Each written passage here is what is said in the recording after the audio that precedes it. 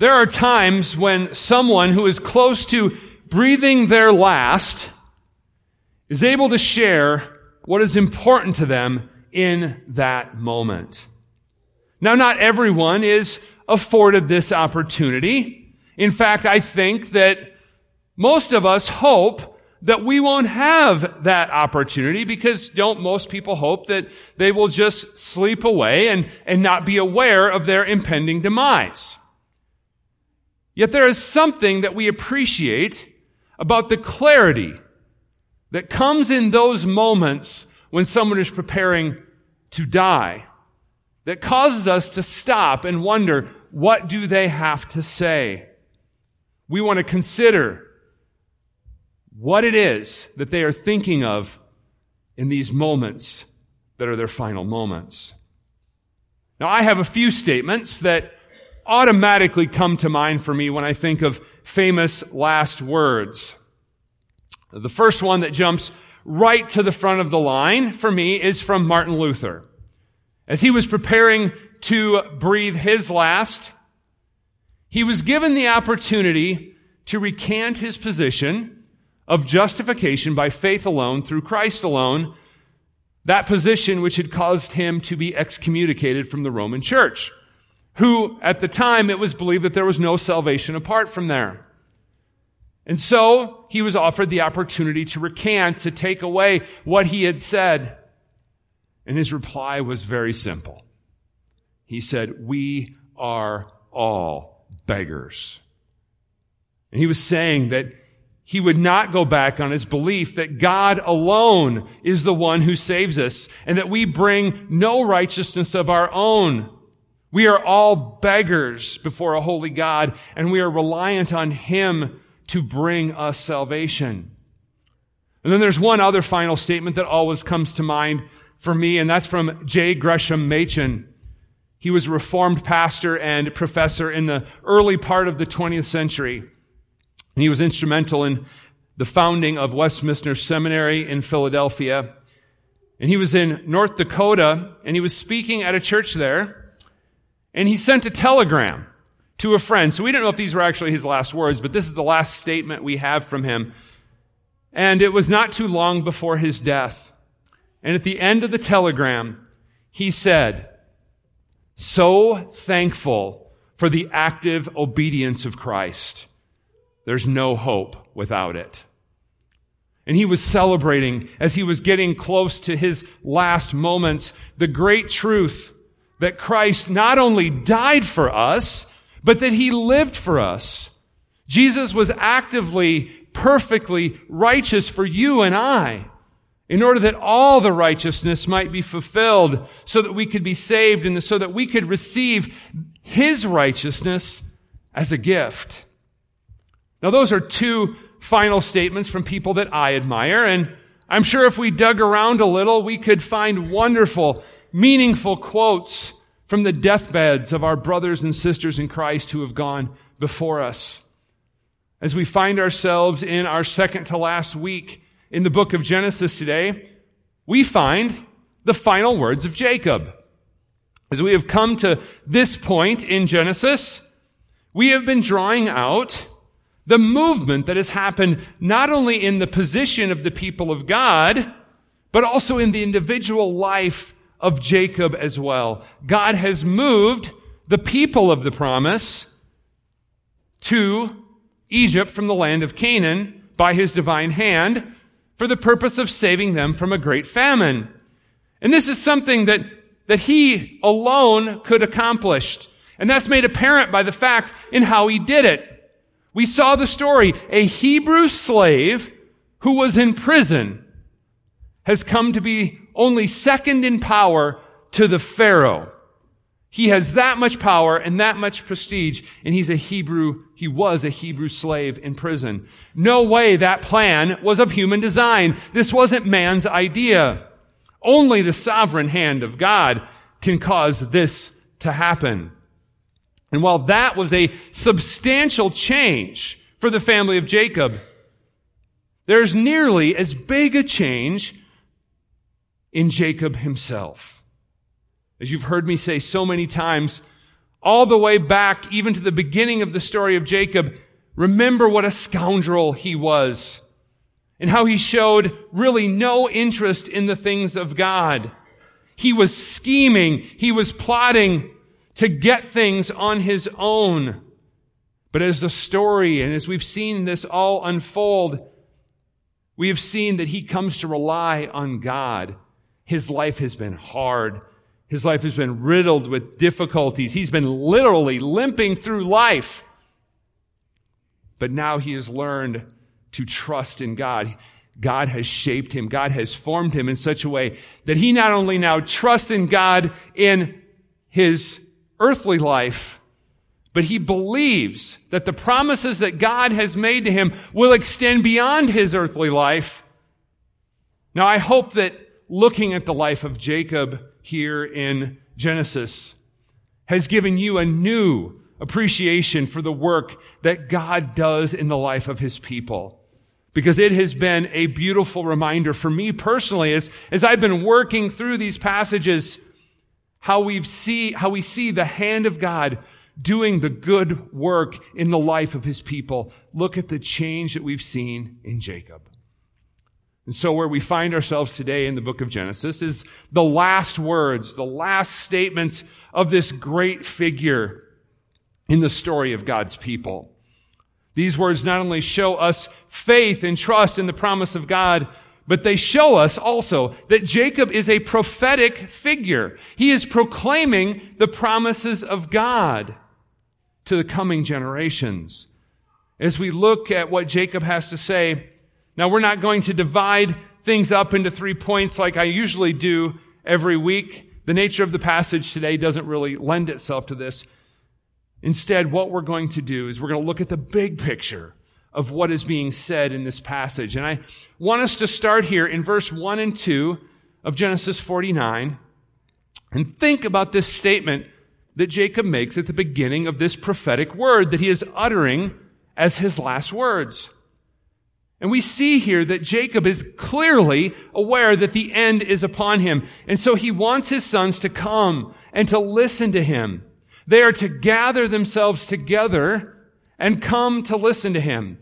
Now this only makes sense to us, that they would want to come and see their father receive their blessings before his earthly life comes to an end. And Jacob tells them to gather together. Now I think this is an important statement, because my guess is that while we might perceive that they are one big family, they hang out together all the time, they know what each one of them is doing, we have to consider for a second that probably is not the case. Because a few chapters back, what did we have? We had a roll call of how many of the people of Jacob came into the land of Goshen. And it was a decent-sized number. Back in chapter 46, we were told that the number of Jacob's people was 66. But now we need to remember, 17 years have passed since that roll call took place. Imagine how much that number has likely grown in 17 years. You know how the generations of your family have changed as people have aged, and as their individual families increase in size.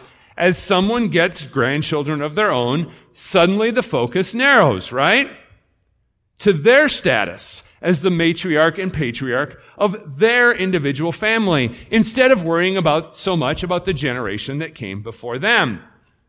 And in 17 years, the number of people in the family of Jacob has likely more than doubled. And the focus would have become on the individual families of the children of Jacob, more so on their family as a whole. They're worried about their own legacies, their own possessions. So what does Jacob do? Jacob calls them back together. And before we think about the nature of what Jacob is saying here, I want us to think about the difference here, because this is going to play out as we look at Scripture going forward. The difference in the way families are seen now with Jacob's family versus what we've seen in other parts of Genesis. This is interesting to consider.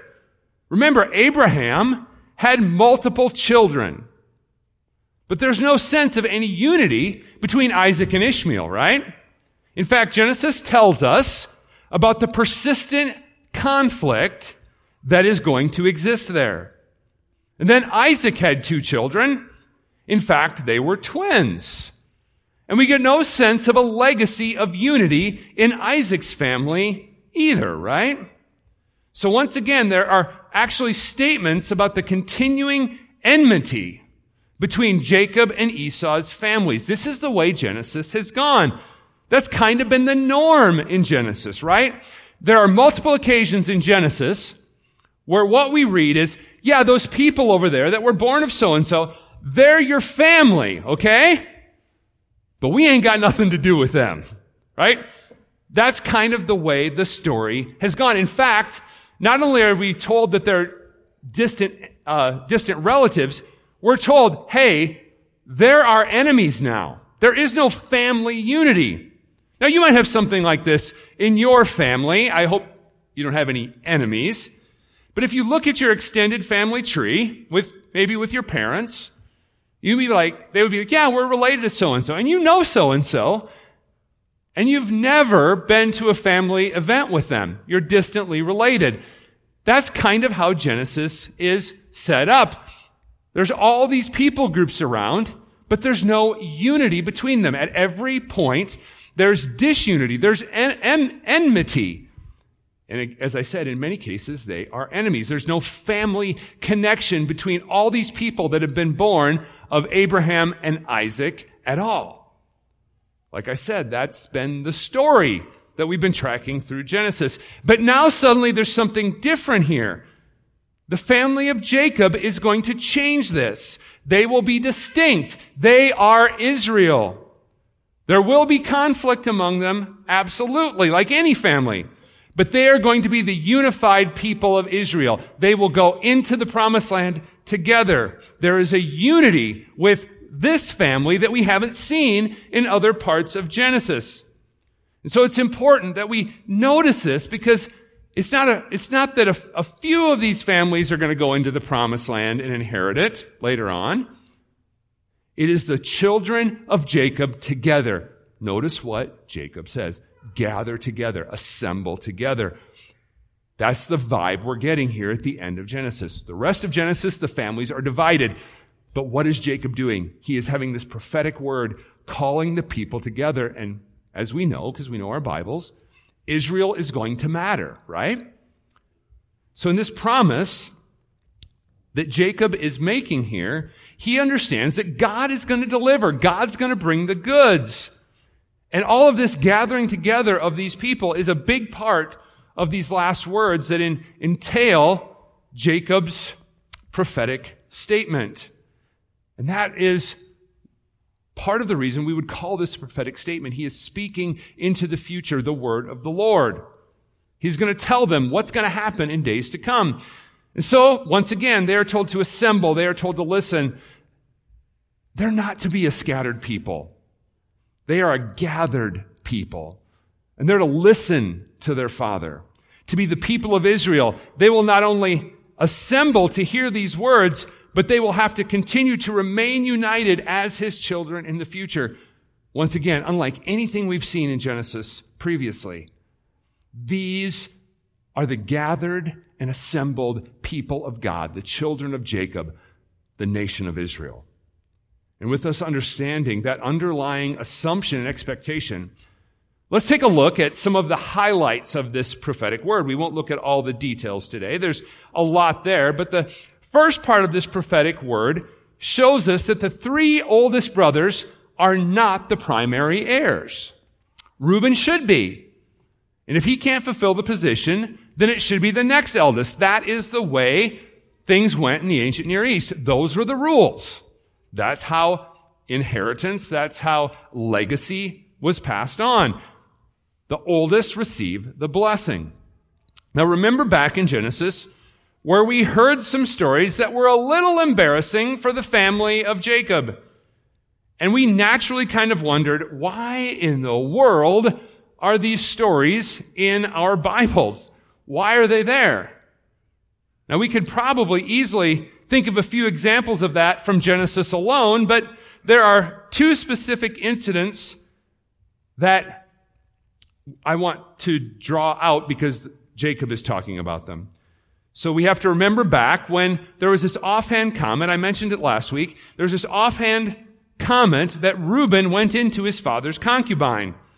So that disqualified Reuben to be an heir. In fact, sexual immorality such as that was one of the only things in the ancient Near Eastern culture that could nullify the rights of the firstborn. A father could not just change the inheritance structure on his own volition. It could not be arbitrary. The oldest had a right to this. But what Reuben did, the sexual offense that he did, nullified what Jacob was obligated to do. Now, the second story that impacts this inheritance situation is that story from quite a few chapters back that was particularly juicy. Once again, I mentioned it a little last week, but remember the people of Shechem when they were slaughtered after Dinah was raped. And they actually brought the whole family of Shechem into their community, remember, by this ritual of circumcision. And then when the men were sick, Simeon and Levi led an attack that slaughtered all the men of Shechem. Yeah, that's not looked on as being a good thing by anyone. That story is not only against our modern sensibilities, and we're disgusted. Culturally speaking, it didn't matter when that happened. That would have been looked down upon. That was evil. And both Simeon and Levi are disqualified because they led the charge. So those two are not going to be the heir either. So we have Reuben, Simeon, and Levi disqualified. So we can now understand why those awkward, uncomfortable stories are in our Bibles, why they're included in the book of Genesis. It helps us to understand why Reuben and Simeon and Levi are not the one on whom the promise rests. And so we ask the question, who is it? This prophetic word is coming from Jacob. Who is going to be the one on whom the promise rests? This is the story in the book of Genesis. Where is the promised line going to go? I've made this very clear through our journey through Genesis together. We're almost at the end, but you know, all the way back from the beginning, from chapter 3, what have we been tracking in our journey? We're not just tracking a family story. We're tracking who is going to be the one from whom the promised Messiah, who will crush the head of the serpent, will come. Who is going to lead to the Messiah? And so what's the answer going to be?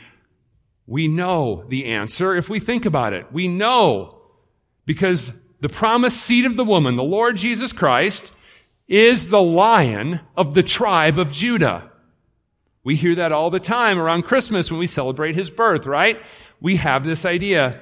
And so the only prophetic word spoken to a son of Jacob that we're going to look closely at today is the promise to Judah and his offspring as we look at verses 8 through 12. And like I said, this doesn't surprise us too much, not only because we know who Jesus is descended from, but also because of the strong role that we've seen Judah taken in the story that we have been looking at as the people of Jacob have been going into the land of Egypt.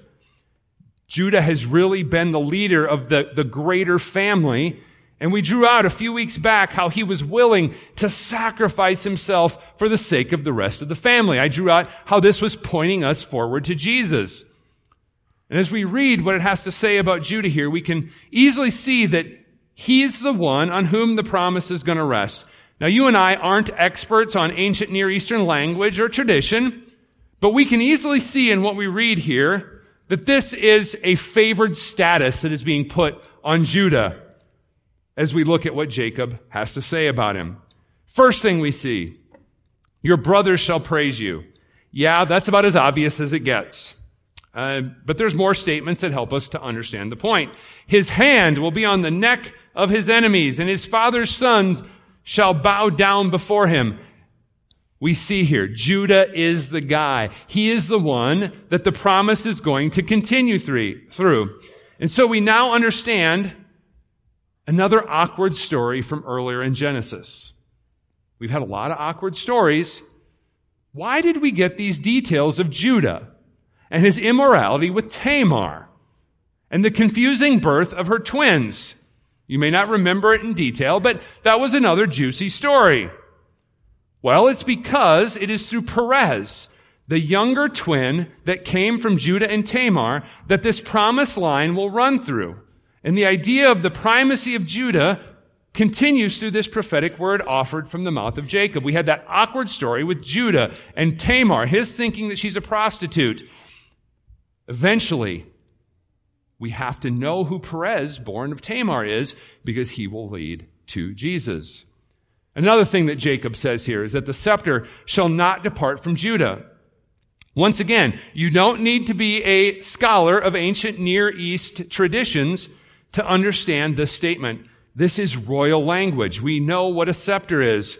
And then later on in the Old Testament, who is from the tribe of Judah? King David.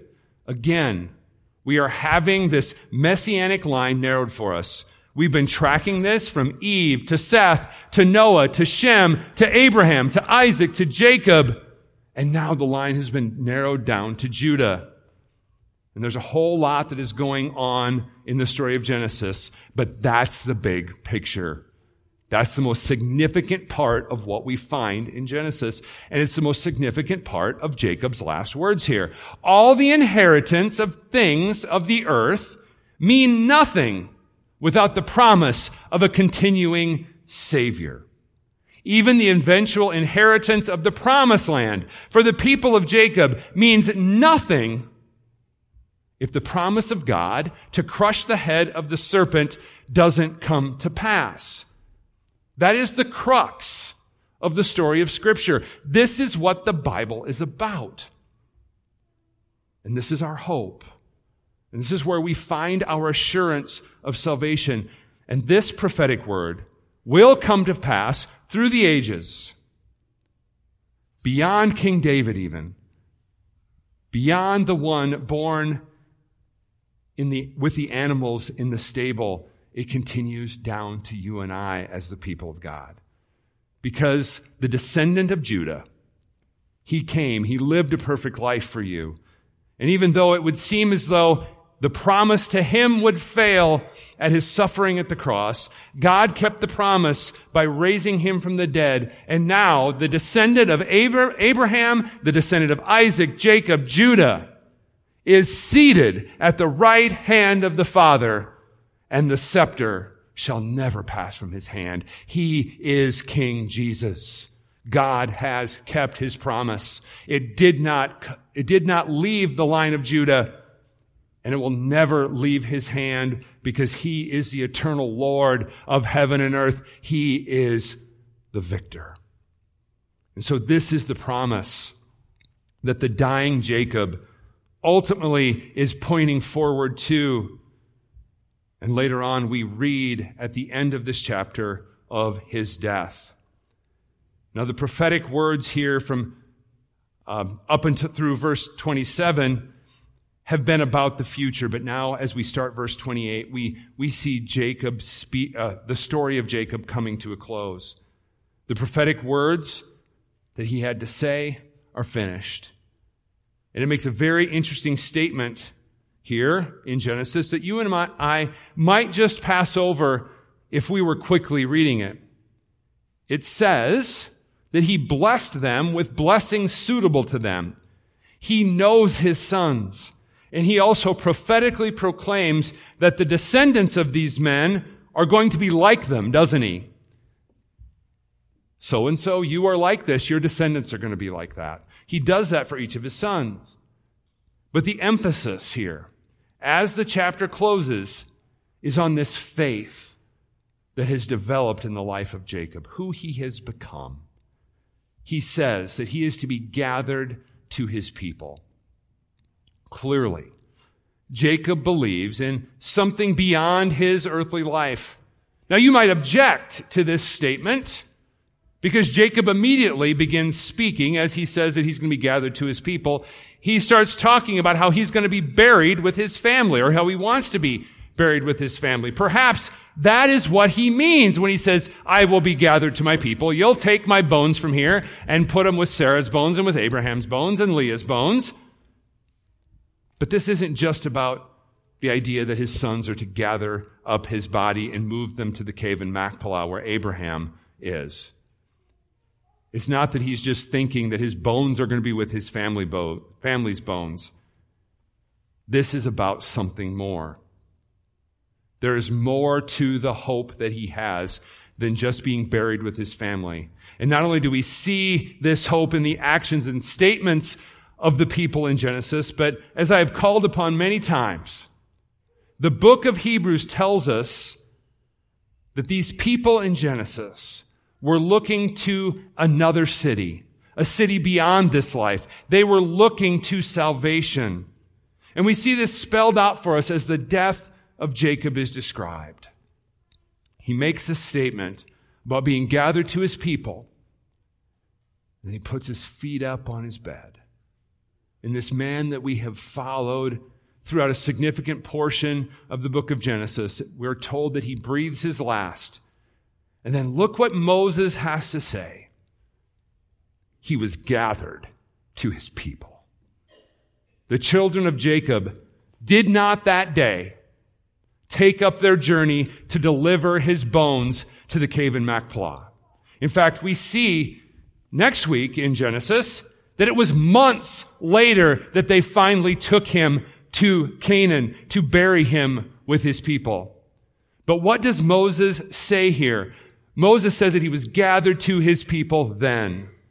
That when Jacob breathed his last, he was gathered to his people.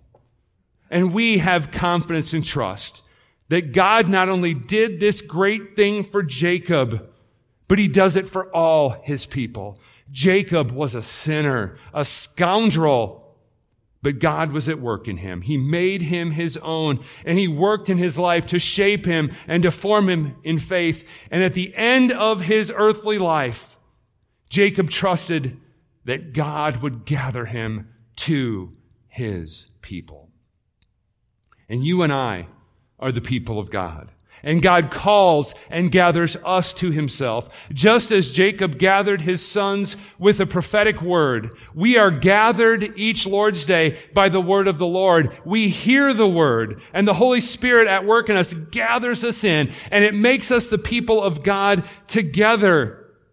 And we proclaim God's saving work, that he made us a people for his own possession.